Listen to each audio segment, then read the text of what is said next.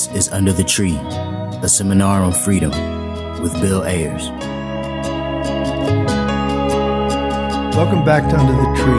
I'm Bill Ayers, and I'm here in the spirit and the memory of Malik Alim for our seminar on freedom. With me are Roxana Espos, Palace Shaw, and, drumroll, Bernadine Dorn. Hi, Bernadine. Hi, Bill. Good to see you. We're here. What are we, locked up because of COVID still? Yes, I'm afraid we are. Not for long. We hope not for long, yeah. But here we are, and so we're recording together, and it's great to see you as always. Thank you for inviting me. That was the artist and freedom fighter Tom Morello with his signature anthem, Let Freedom Ring. Tommy's generosity is an inspiration. He shows up wherever people are coming together under the banner of freedom in search of peace and justice. We're broadcasting, as always, from the so-called Chicagoland area of Illinois, stolen lands stewarded by many peoples and lineages for millennia. We thank them, we honor them, we pledge to keep our eyes and our hearts open in our shared struggle for peace and repair, justice and joy, balance and freedom. We're transmitting, as always, on the freedom frequencies, calling on you to join us as we look uneasily at the world we've inherited and struggle toward a world that could be or should be, but is not yet. So let's keep asking, what is freedom? How do we get free? What are the freedom dreams that encourage us and drive us forward?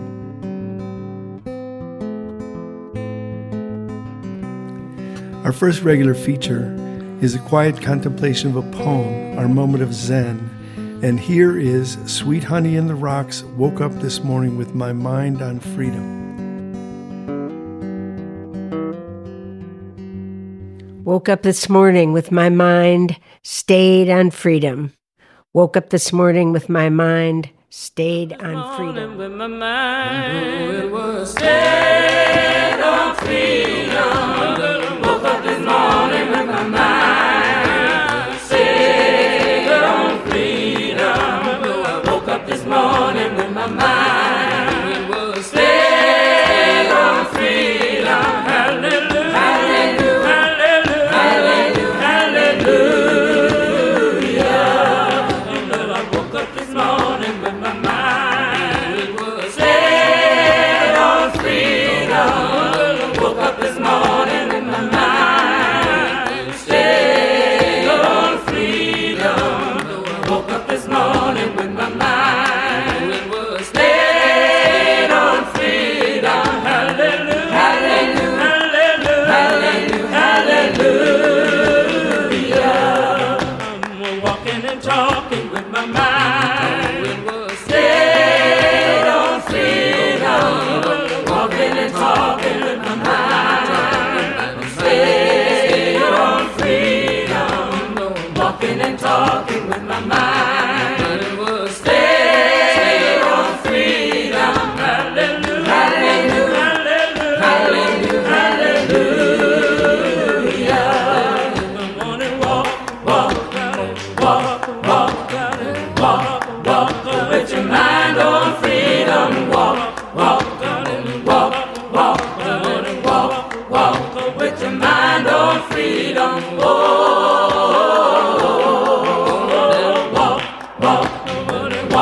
Walk, you gotta talk, with your mind on freedom. Talk, you gotta talk, with your mind on freedom.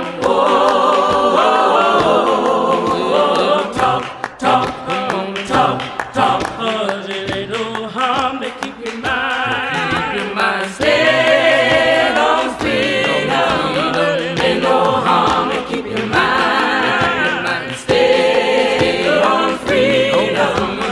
Ain't no harm to keep your mind stayed on freedom. Hallelujah, hallelujah, hallelujah, hallelujah. You gotta walk, come on, walk with your mind on freedom. Walk, you gotta walk with with your mind on freedom. Whoa.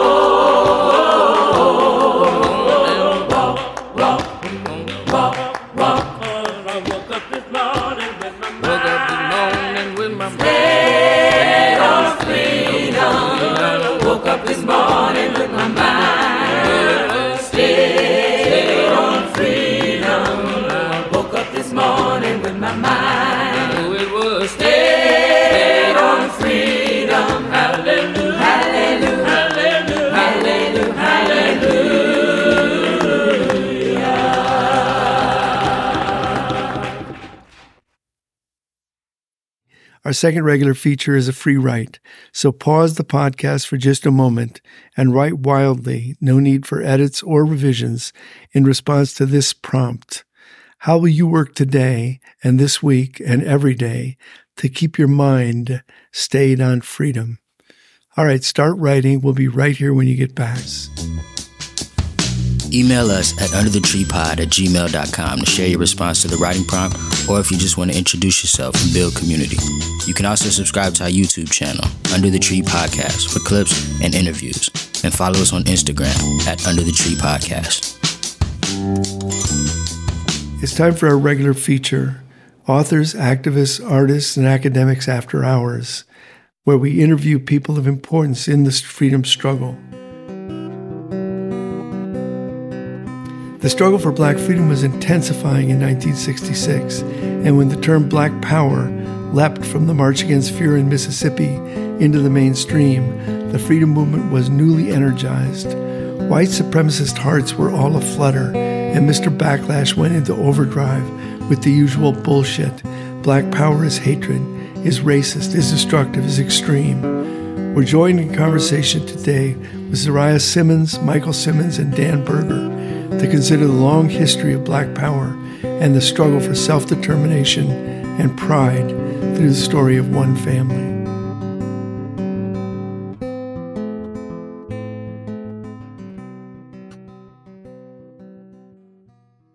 Thanks for having us.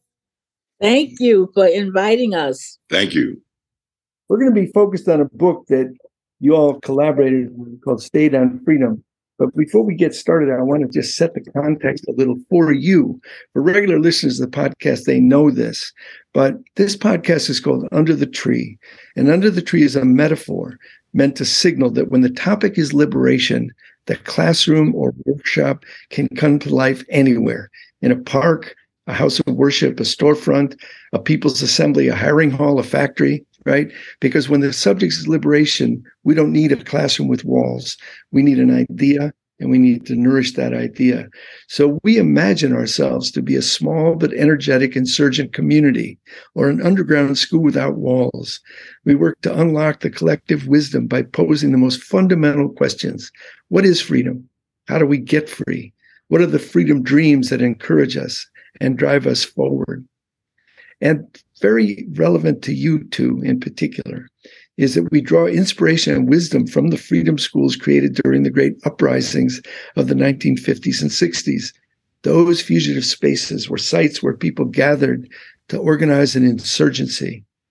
And in those settings, which were modern expressions of the centuries-old Black freedom movement, rising today in important and astonishing new ways, to urgently interrogate the circumstances of their lives, to name their political moment, and to think freely about a world we might build on the twin pillars of love and justice. So that's our podcast. And when I think of our podcast, nobody comes more vividly to mind than you. So I really appreciate being here and adding to our collective wisdom. So maybe I'll begin with a simple question. No, I'm not going to say what is freedom. I almost said that, but I'll say you've done a wonderful book that's just out called Stayed on Freedom, and the subtitle is The Long History of Black Power Through One Family's Journey, and the family is your family. So, say a bit about the origin of the project, how you got writing it, and then I'd like to really dive into what we mean when we say Black Power and how you've lived that, Michael, how you've lived that, Zoharah. Yeah, so thanks for for having us. It's really great to be here. And over the 20 plus years that we've known each other, Bill, I never would have pegged you for a podcaster, but it makes perfect sense. Wait a minute. Dan, as my granddaughter said to me one day, 15 years, well, she was 13 when she said it. She said, every grown-up man I know has a podcast. That's right. Exactly. Well, so, this book, I think, formally took about 6 or 7 years to write, but I think the ideas for it and the process of it really goes back more than 20 years. When I started as a student at the University of Florida, the same year that Zoharah started there as a professor. And I heard her speak in a different class where she was a guest speaker, sort of talking about her work in the civil rights movement and the kind of what I came to understand as the sort of origins of Black power within the civil rights movement. And that just deeply inspired me as a young activist, hungry to learn this history. But most of the elders that I knew, besides the political prisoners who I knew, most of the elders in the sort of free world didn't have that movement experience and weren't talking about that movement history. And so, it inspired me to read a lot and to learn more about civil rights and Black power, and was really struck by how siloed a lot of that history was told. And when I graduated college, I moved to Philadelphia and met Michael pretty quickly, and also rather serendipitously, and had this sort of, a continuation of that experience.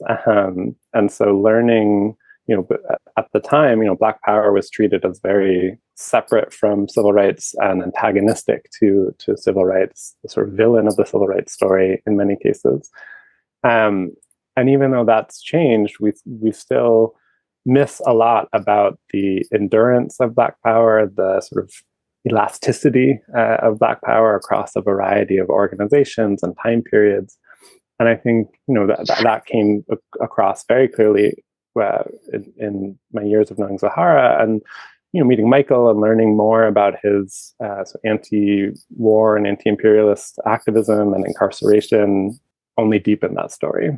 And so I think I always sort of had them in mind as I was reading other people's stuff, or as I began to write my own work, to challenge the sort of silos that people apply to or project. You mentioned something that I'd like to bring in right away, which is, the silos is really how I think about when King gave his Beyond Vietnam speech, and people said, stay in your lane. And he said, you don't know what my lane is. My lane is justice. So I think about Michael, you going to prison as a draft resistor.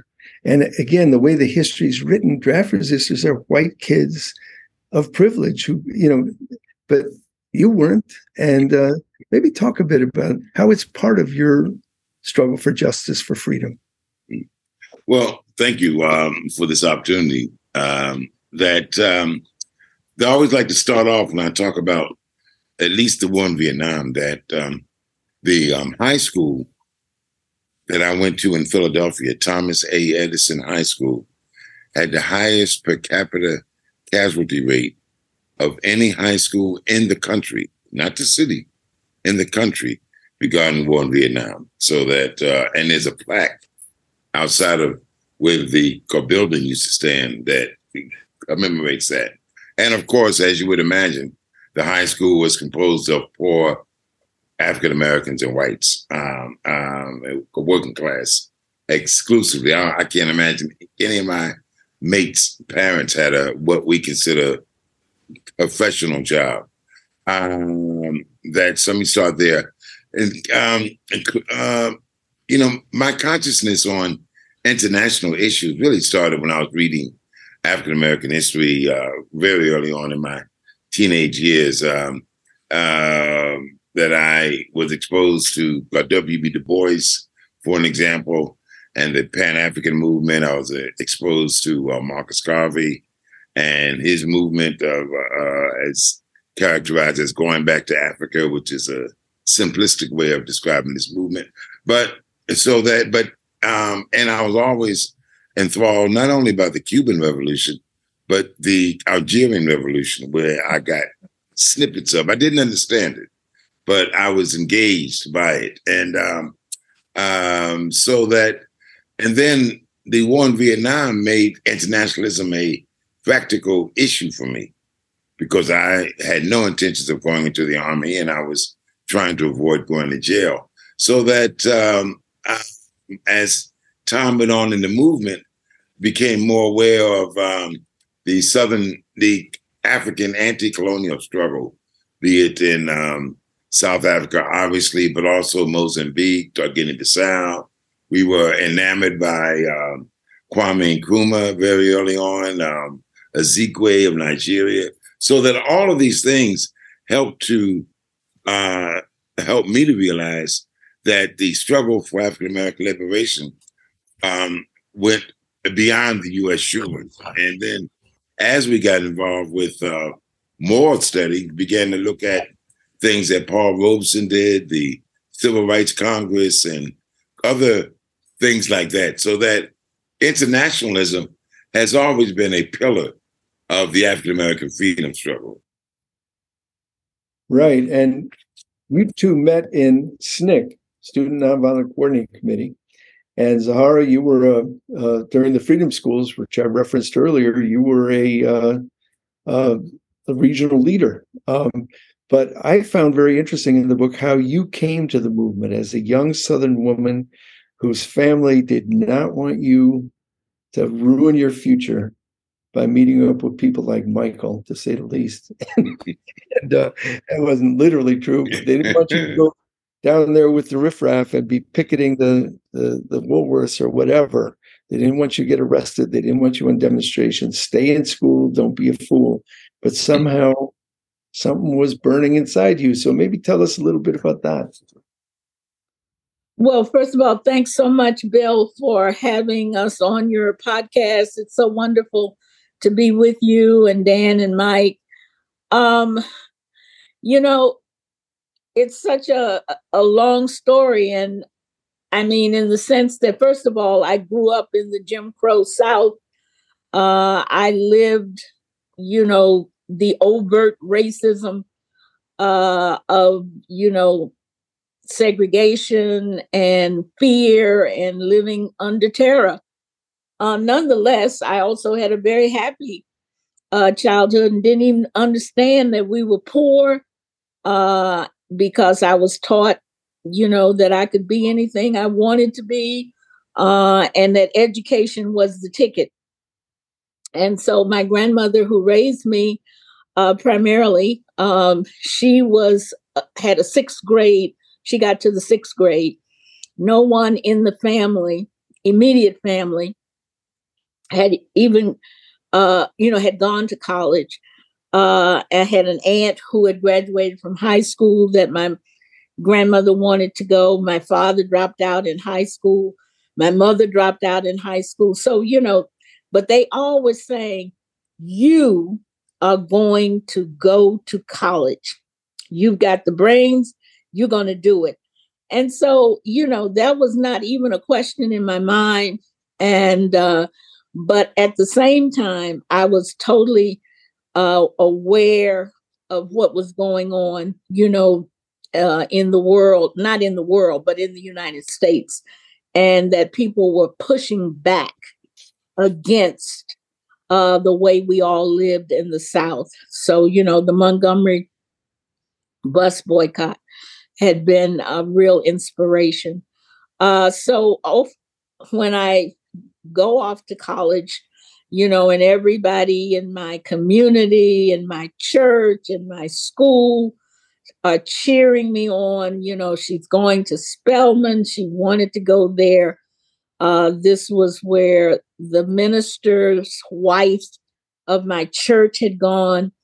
Our doctor, Black doctor, his two daughters had gone there, one of whom was in med school by the time I started as a freshman. The other one was an opera singer living in Europe who would come home and put on a big opera production at our church. So, it was like college. Hey, yes, that's the ticket out of being poor, etc. So then I get to Spelman And there is a very active student organization. Julian Bond had been one of the founders of it. A number of the Spelman women had been a part of it, the founding of the Committee on Appeal for Human Rights. But my grandmother and mother, when they dropped me off, they said, don't get involved in that. That's not why you're here. We didn't bring you here for that. And I'm pretty much, my grandmother wanted me to swear on a Bible that I wasn't going to get involved. And I meant it when I told her that I was not going to get involved. I was planning on studying and graduating on time, etc. But obviously that was not what my destiny was. First of all, I met Howard Zinn. I met Staunton Lynn, and totally serendipitously had chosen him as one of my professors for an American history class, and not knowing that he was very active in the movement and promoting the movement. I joined a church because, of course, I was under orders to do that. And it turned out to be Ralph David Abernathy's church, whom I did not know who he was. But it was a big Baptist church right up the street. And a friend asked me to go with her, and I did. And I liked it. And so I think after my second time being there, I joined. But as I began learning who he was, I was like, oh, wow, the boycott, he was involved with that in Montgomery. And then, of course, Dr. King shows up to preach one Sunday, and I certainly knew who he was. But every sermon was about us fighting back, getting involved. And then in the American history class, I was learning about the slave revolts. I knew nothing about that. I was learning about all of the activities that African Americans had been involved in, fighting against slavery, being abolitionists.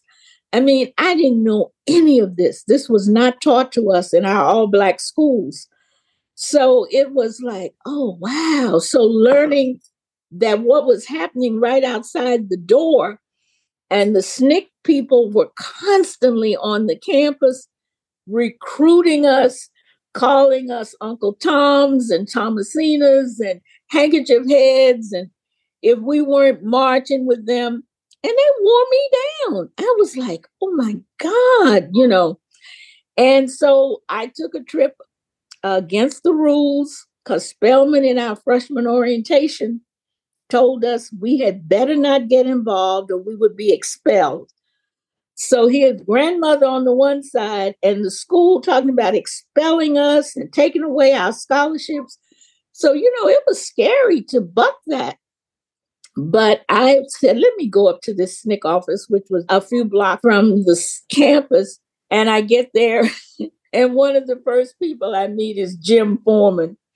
And, you know, he immediately begins proselytizing and saying, you know, are you involved? No, I'm not. Well, why not? You know, anyway, they wore me down. And when I went on that first march, that was it. I mean, the exhilaration of saying freedom, freedom now, you know, and defying the police. And even though I was too afraid to let myself get arrested, because I knew that was going to blow the lid off my cover, because I was sneaking out to go to these demonstrations and stuff.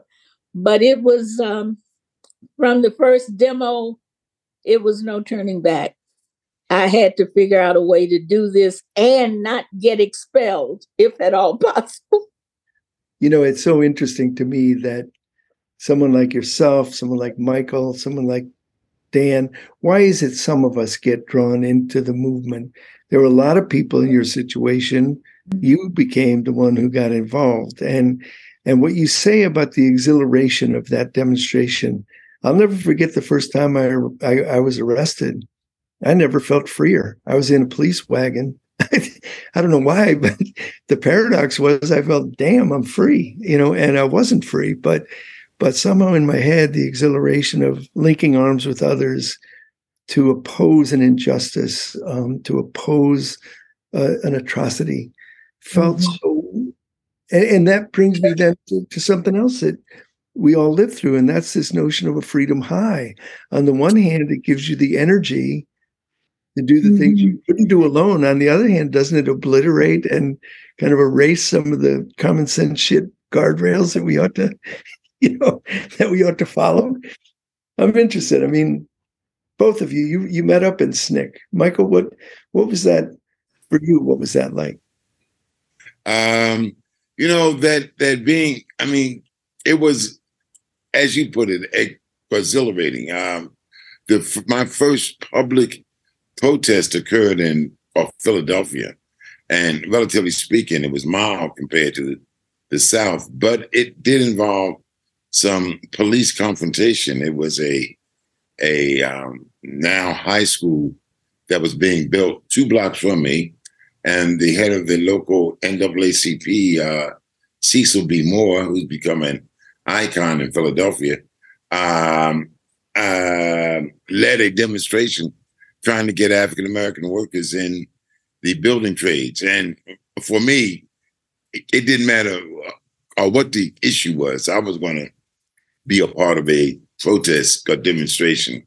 And a friend of mine, a person named then Max Stanford, had gotten beat up by the police a day before.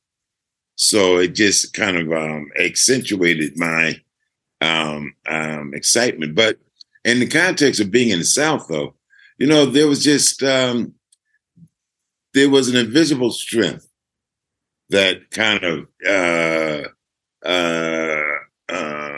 invaded our bodies, I guess, during the civil rights movement. I mean, when I've seen videos or looked at videos or thought about things I did, I mean, there were things that if I sat down and discussed it rationally, I would have never done. I mean, and yet when the time came to do them, there wasn't even a second thought. I don't have time to go into it, but I'm most proud of my time in jail because I refused to be intimidated by the institution, and I don't act like I didn't obey the rules fundamentally, but within the space allowed, I did a lot of organizing that put me in a more precarious situation. Outside of jail, some of the demonstrations led to having to address how the police were treating fellow demonstrators, particularly women. And again, having stepped up to that without thinking.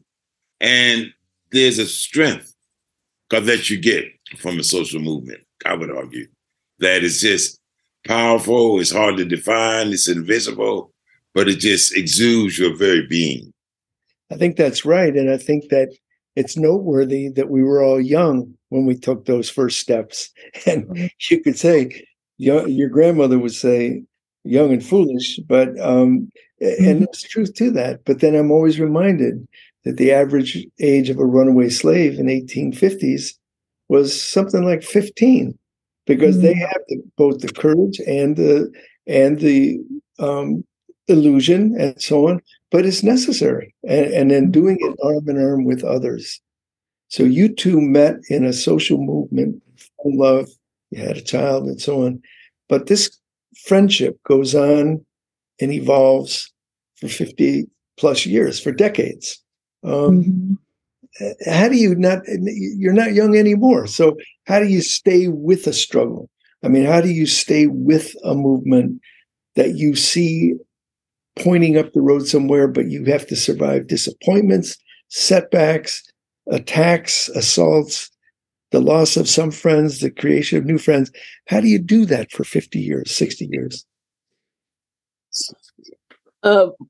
Well, to tell you the truth, I really don't know. Rationally, I mean, as a 78-year-older who, finally retired in 2019, I had this idea that, okay, now I'm just going to do what I want to do. And I'm busier than ever, be it, Trayvon Martin's killing and the working with the young people to create the Dream Defenders and, Black Lives Matter, and through two organizations, both the National Council of Elders and the SNCC Legacy Project, working with young people to both share our stories, but to learn from them and to work with them. And I guess it's because the commitment to, freedom, justice, peace, it's there. It's an integral part of my life. And we have not accomplished what we set out to do. So it's almost like, how can I just go somewhere and sit down? Yeah. Or travel the world, which is what I wanted to do. I can't do it, and I don't know why, but it's there. You say I wanted to do what I wanted to do, and it turns out what you wanted to do was keep your mind stayed on freedom. And that's what I find. Yes. That's exactly what I find interesting, that, the idea that we haven't accomplished what we wanted to accomplish. There's still a vision we have of a world down the road. Yes. That would be a place of more joy, more justice. And you look around and things happen, like your hometown of Memphis and the brutal murder of that young man in Memphis. Tyree Nichols. Yeah, by the rogue police. And then you feel like, geez, I can't just sit down. There's more obstacles up ahead. And I see both of you as people who kind of recommitted to saying, you know what, we may not win today, we may not win tomorrow, but we're sowing the seeds, and we are part of a movement that doesn't have some arbitrary thing like the 60s, because it goes on. Nobody lives by decades. We live by principles, right? Yeah, that's the case. And I'm going to be honest, sometimes I wish it were not. Because, I seem to be busier now than ever. Everybody says, oh, well, you're retired, so you can do this, you can do the other. And, but the commitment, I think it's a spirit that animates my life, and a commitment to constantly trying to build the beloved community, if you will. And I think being a citizen, quote unquote, in the United States, the greatest purveyor of violence in the world, puts a heavy responsibility on those of us who are within this society to try and change it, because it's not only for Black people, American people, it's for people around the world. And to have been blessed to travel, to Vietnam, right after the war, and see the destruction in Cambodia and Laos, and, to have been to Gaza several times, and the West Bank, and to see all of this and know the U.S.'s role in this. I feel that an obligation to try and change our own country, which carries out some of the awful stuff, or makes possible the awful stuff going on in the world today. There are certain phrases in the book that just captured me right away. But what kept me going was the story of the two of you. And this idea that we're not perfect beings. We go through changes. We embrace aspects of something, and then we leave aspects behind. But the idea, a couple of phrases got me. One is the rich messiness of social movements. I really love that phrase. You've lived it. it's not neat and clean. You can't map it out in a way that makes sense. Or the idea that love is the impulse to keep going. And here you are. I mean, and it's not just kind of, it's love of a different kind. And you've talked about it, and you talked about it in the book, the idea that love is, can be transcendent, and it's love for each other, it's love for other human beings, it's love for life, and it's not wanting to let go of that primary impulse to love, and that keep going too. On that point, and just looking at the title of the book that Dan came up with is, and your question of how we keep going. And one of the things for me, and I'm sure for Zoharah, I mean, there is nothing more exhilarating than to see someone with whom you've worked, who when you met them just didn't think that they had any control over their life, their environment, forces that were impinging on their quality of life. And not that you solved that problem, but you were able to create a new dimension in their thinking that they could solve that problem, or that they can find other people to work with. And you look up a year later, and this person who might have been a quiet introvert is now a leader. And I've seen that happen in so many venues. I've seen it happen in refugee camps in Bosnia. I've seen it happen on a college campus and Temple University. I've seen it happen in a little town called Helena, Arkansas. And I've seen it happen throughout social classes, people we characterize not in a pejorative way as petty bourgeois or somebody who was barely illiterate. And it's just, for me, there's just an exhilaration, a love that wells up in me when I've been able to play a modest role in transforming somebody's life like that. I just want to piggyback on that, because it's so funny, for a while, particularly after Dan and a couple of the other students that I bonded with who were, organizers, activists, etc. There was a lull, and I was like, God, these students are so hard to motivate, and then students who had taken my class, whom I would never have imagined that they were going to jump out there and start a movement. Trayvon Martin was killed. And I looked up, and these students went, Dr. Simmons, come on, we're getting ready to march. I said, march? Really? Okay, where? When? I mean, it's like, and of course, two of them are now the co-directors of the Dream Defenders. I mean, and when they put up a ring around the governor's office in Tallahassee for 30 days, I mean, I was just, my heart, I was beaming, and it felt like it did, when I was in Laurel and watched the Mississippi Freedom Democratic chapter come into being. I mean, and here these people just took to it like, what is it? Water, something. I can't think of an analogy, but it was so wonderful. And to go to Jackson to see the state people and to see how they operated in Atlantic City.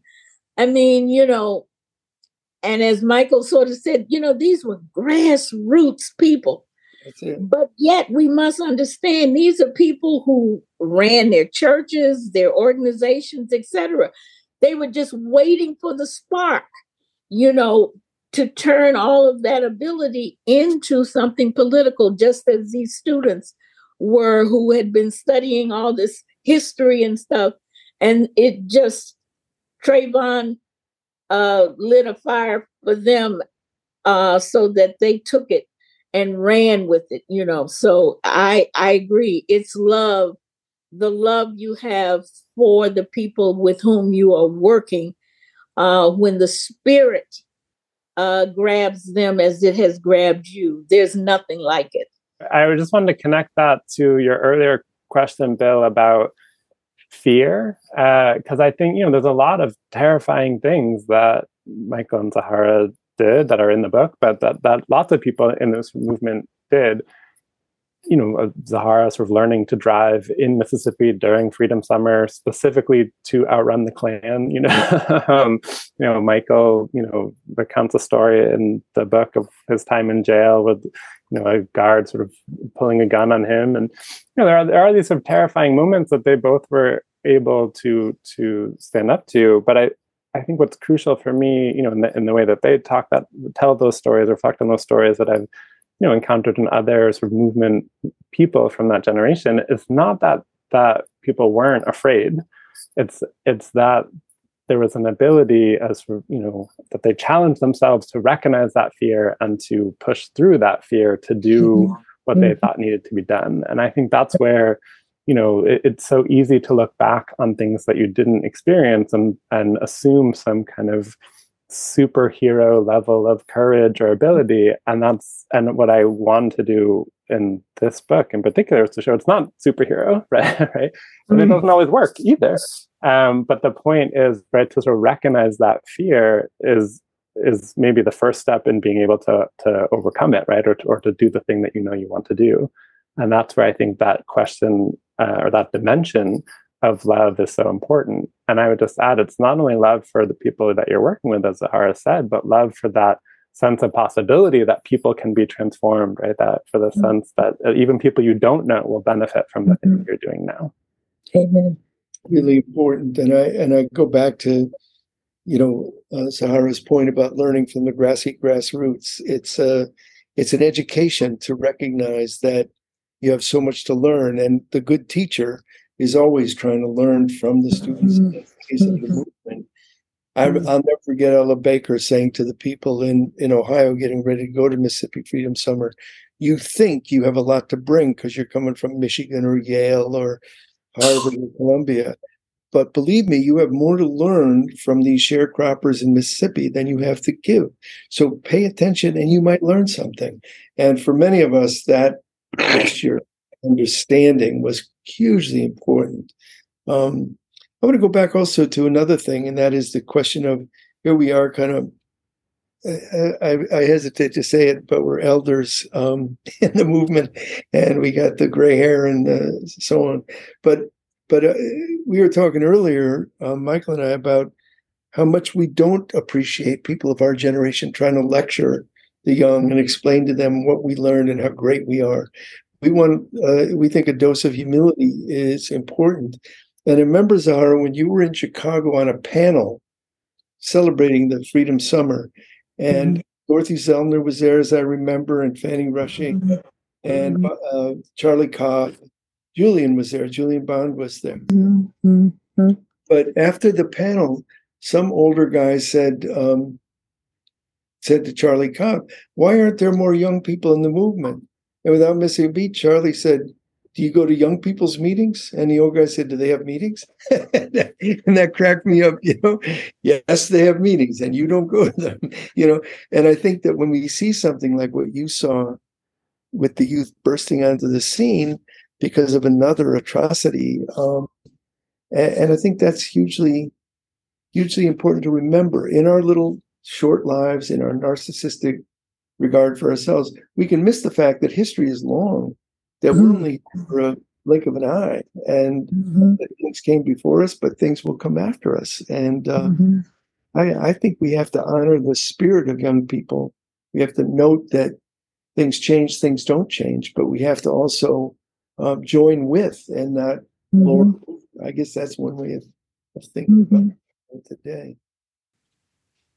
And I think in that same vein, I point out to people in terms of, that it's quite difficult to develop a master plan. And even if you do implement that, what is much easier is to address your environment. And you never know, as I point out to folks, where a social movement will spring from. If you look at the Black Lives Matter movement and the struggle against police repression, that you would imagine it's going to start in Chicago or New York or Philadelphia. I mean, but who ever heard of Sanford, Florida? Who ever heard of Ferguson, Missouri? Who ever heard, these are places that you still can't find on a map. And so that we can only do but so much, and then move the process forward, so that we need to understand that we're going to win some and lose some, so that people don't get overwhelmed by temporary setbacks, because they will clearly happen. And our ability to even interpret a loss is a victory to me, when people know that we're coming back. I mean, so I think that's such a good point, and I think that you could generalize and say the day before every revolution, it's impossible. The day after every revolution, it's inevitable.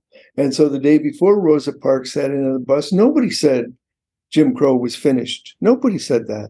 But the day after, oh, of course, and all the pundits rush in with their But as long as we remember that, I think, Michael, we are neither pessimists nor optimists. We don't think history is determined.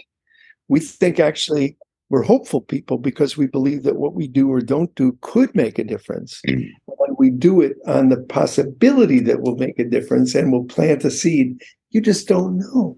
And every example we give is one where we were surprised by history. Yeah. Guess what? We can be that surprised. That's a fun thing, Yeah. Yeah, I don't know if this is a true quote, but your old friend and comrade Naomi Jaffe, Bill, once told me Rosa Luxemburg defined revolution as a series of defeats culminating in victory, and I think that's a great line. True, right? We certainly need to be close friends with defeat because it defines a lot of our lives, but. One thing that Michael talks about in the book is the way that people learn to accommodate their oppression. And a lot of what we need to do is challenge that sense of defeatism, right? And I think there's a difference with recognizing that defeat happens versus being defeatist, right? That we can't, there's no hope or things. Exactly. And we organize with the possibility of things changing, but we don't have any guarantees. And that's part of what makes movement life both precarious and thrilling. But, my slogan often has been try, fail, try again, fail better, try again, fail better, and then you're moving in the right direction. But there are no guarantees. And that's part of what makes movement life difficult for some people, precarious, but it also can be the most exhilarating thing, because it's true that you don't know what's going to happen tomorrow. I often tell my students, I go to bed every night disappointed that I didn't overthrow capitalism, but tomorrow morning I'll wake up and say, maybe today. And I know it's not literally like that, but I think that we have to walk toward freedom step by step, defeat by defeat, and keep our eyes open and keep moving. I think and one of the reasons I'm grateful that Dan wrote this book, even though I was quite doubtful about it when Dan first proposed it. But one of the things that I'm hoping is that the younger organizers coming behind us will see that this is a very long struggle, and as we're all saying, that be prepared for defeat, but be prepared to go on beyond it. And I think that a book like this hopefully will help them see that, even after 60 years, some of us are still have our hand on the freedom plow, as the SNCC Women's book was called, because as you said, Bill, our own time here is so brief. And so we stand on the shoulders of those who've gone before us, and hopefully some will stand on our shoulders after we're gone. And it's our duty, I think, to work with those coming behind us to analyze what we did, why we failed, and what we're going to do, hopefully not to fail in the same way, at least, as we go forward. Fail better. But, I think one of the values of this book is that we see two people, you two, who make a commitment early on, and you never lose the commitment. You never lose the spirit. And I think that we lose a lot of things, but we don't lose the spirit. And for me, I told you that getting arrested the first time gave me a freedom high that never has completely left me.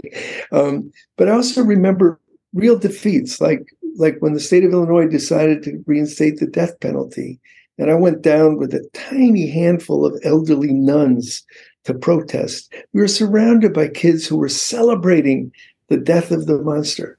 And if I ever felt marginal, I felt marginal that night. We were defeated. And yet, I asked myself, where would I rather be? Was my calculus of success stopping the execution? Or was my calculus of success being on the right side of morality and history, in spite of the fact that we were going to lose? The man was killed, My calculus wasn't, I'm going to win this. It's that American, we're too big a hurry to be, sir. I stopped a war. I demonstrated the war should have stopped.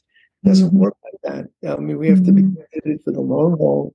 And I think I look at the two of you, I look at you, and I think, man, this gives me hope. I mean, your lives give me hope. And I think, Dan, you deserve a lot of credit for capturing it in such a complicated way. Dan, I would like to ask you to read just a tiny section, then I have a last question for each of you. But would you read some of your reflections on love on page, I believe it's page 14. I could be wrong. Just whatever you want. But it moved me, and I read it to some young activists last night, and and they'd been in a relationship for 18 months, and they found it stirring. Love has long been associated with Christian pacifist tradition, an unquestionably large influence on the Southern civil rights movement of the mid-20th century. But the love I speak of here is not turn the other cheek endurance. I mean something both more basic and more expansive. Love for people, for struggle, for possibility is where we seek to unify what we believe with what we do, to bring our best selves in service of an other. Love is an experiment and a leap of faith, a mixture of beliefs and practices. And in that process, it becomes a potent way to understand the long-haul commitments of those who join and sustain the fight for freedom.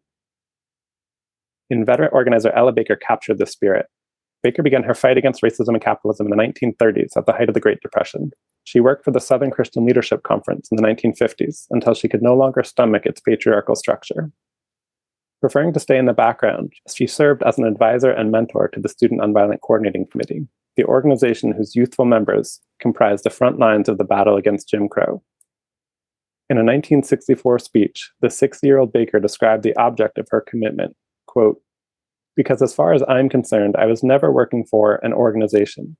I have always tried to work for a cause, and the cause to me is bigger than any organization, bigger than any group of people, and it is the cause of humanity.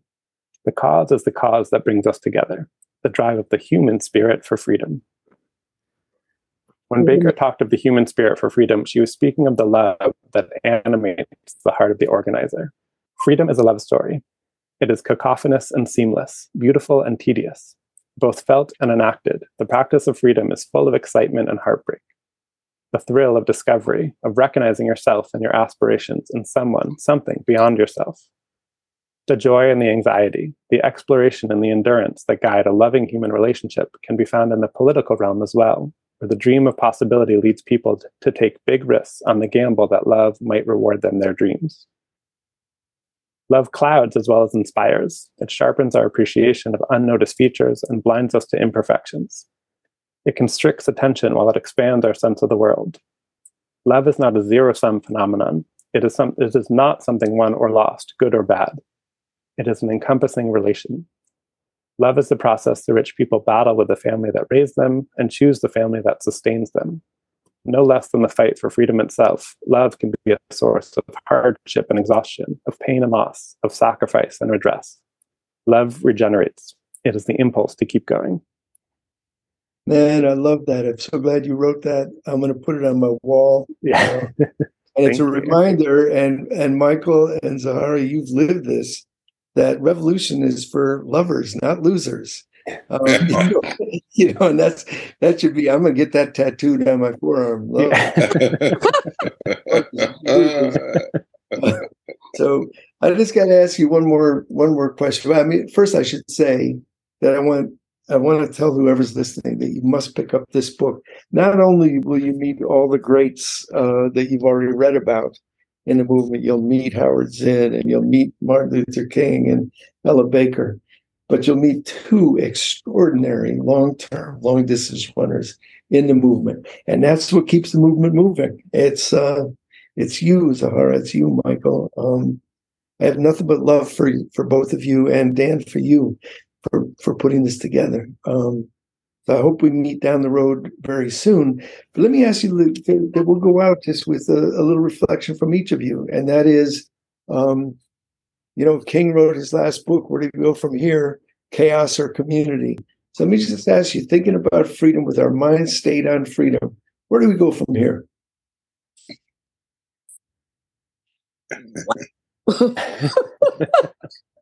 That's what I wanted. I wanted a pregnant pause, because it's a question we struggle with, but we don't know the answer, and that's part of our problem. But just reflect for a minute on the question, the big question: what is freedom? Where do we go from here? Well, as a person still working in organizations here domestically, trying to address this, my vision is that we have to build what some call a big tent movement. And under that, or in that big tent, would be all of the individual movements that we work on, which are so important. I mean, but to me, we have to come together to be that mass of folk, and it's never going to be, massive.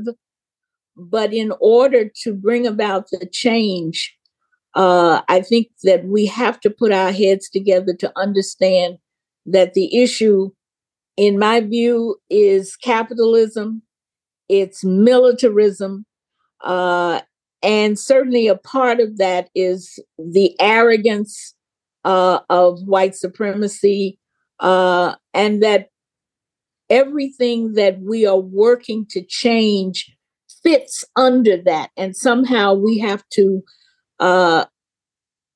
decide to come together while still focused on whatever it is we're focused on, but on this bigger picture, because I think the time is late. Dan and Michael know they probably get something from me every day related to the potential for World War III, nuclear annihilation.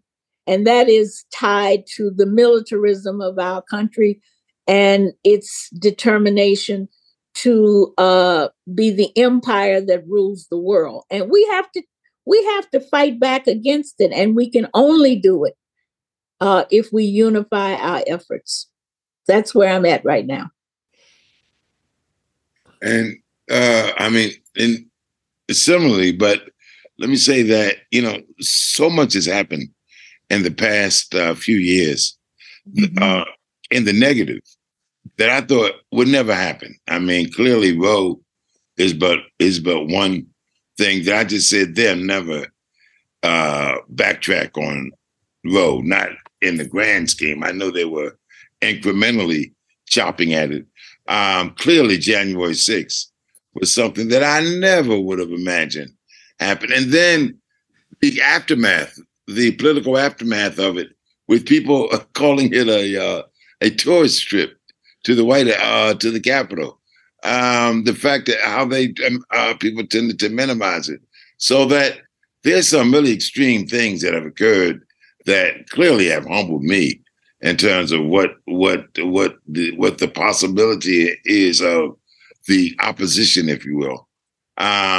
But having said that, I think that their official policies reflect how bankrupt they are. I mean, regardless of what we think about this attack on so-called critical race theory and stuff that DeSantis is doing in Florida with education.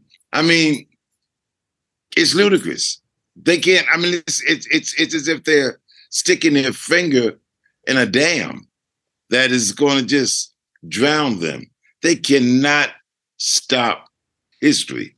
The fact that I know it as much as I do tells me what they can't do, because nobody taught it to me when I was trying to find it out. So that, to that degree, I think that that their ability to come up with concrete solutions, because they don't care about their constituency, let alone us. They don't care about white working class people. So that those things, those two contradictory things, to give me hope that like we can defeat these folks. It's going to take time. It's an international movement. These folks are not just in the U.S., but they can and will be defeated. Dan, last words. Yeah, I mean, I love that. So I hesitate to ruin it by speaking. But I guess I would just add that part of it. I mean, I agree with what both of them said, and I think that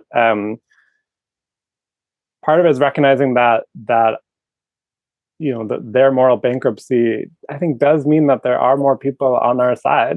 But one of the great advances of Black power is recognizing that the issue is power, right? That the moral high ground, the moral sort of, just being right is not enough. And so I think, as movements, as more people join movements and build movements, I think we have to not only, I think we have to reckon with questions of power, even though part of the point, and because part of the point of movement is to transform power. Right. But I think we have to sort of walk that line of sort of transforming our social relationships, expanding our consciousness, but also knowing that just being right isn't enough, right? Just speaking truth to power isn't enough. And I think our enemies, our opponents really recognize that and why they're making such big, sort of shocking leaps. So I think we have to be, bold and courageous and take care of each other in the process. I think for me, reading your book, and I love that it's a collective effort, and I appreciate Dan's role in it, but I think, it was the three of you together. And reading your book and knowing you just reminds me that the rhythm of being a moral person, a good resident or citizen, a good neighbor, an activist or an organizer, there's a rhythm that you all have lived. And that's why it's worth reading this book, because the rhythm of being a good activist, good organizer, really has to do with staying awake, not putting yourself to sleep, not going down some fantasy road. You have to be awake, and you have to have your eyes open, and you have to be astonished again and again. You can't get used to serial police assassinations. You can't get used to mass incarceration. You can't get used to seeing homeless kids on the street. You have to be outraged again every day. And you have to also be every day. And keeps emphasizing, you also be powered by love. That is the unbelievable human possibility and the ecstasy all around us. Then you have to act, which you all have done every day of your lives. And then you have to doubt. You have to rethink and go back to the beginning. And whenever I've made what I consider, kind of difficult, fatal mistakes, I forgot to doubt. Don't get too self-righteous with yourself. And you all have lived that. You have embodied it. And you remain a beacon for me, all three of you. So, I so appreciate you being here with me and spending time, and I'm sending you nothing but love. And I'd like to thank Roxana also for helping us. Indeed. Thank you. Let's forget the right thing. She's right there on the screen. Yeah. Okay. Thank you all. Okay. Thank you. Okay.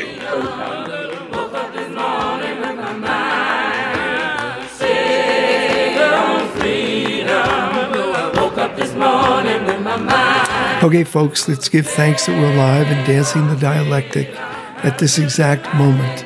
on the clock of the universe. Let's look unblinkingly at the society as it is, the world we've inherited, and let's get busy in projects that reimagine, repair, and rebuild this broken world. Let's try to stay all the way human. Thanks to Damon Williams and Daniel Kisslinger in their generative and provocative podcast, Ergo, to co-conspirators Roxana Espos, Light Ali, and Palace Shaw. Go forward, keep rising, and make your life an animated talk and a determined walk toward freedom. With joy in my heart and freedom on my mind, until next time.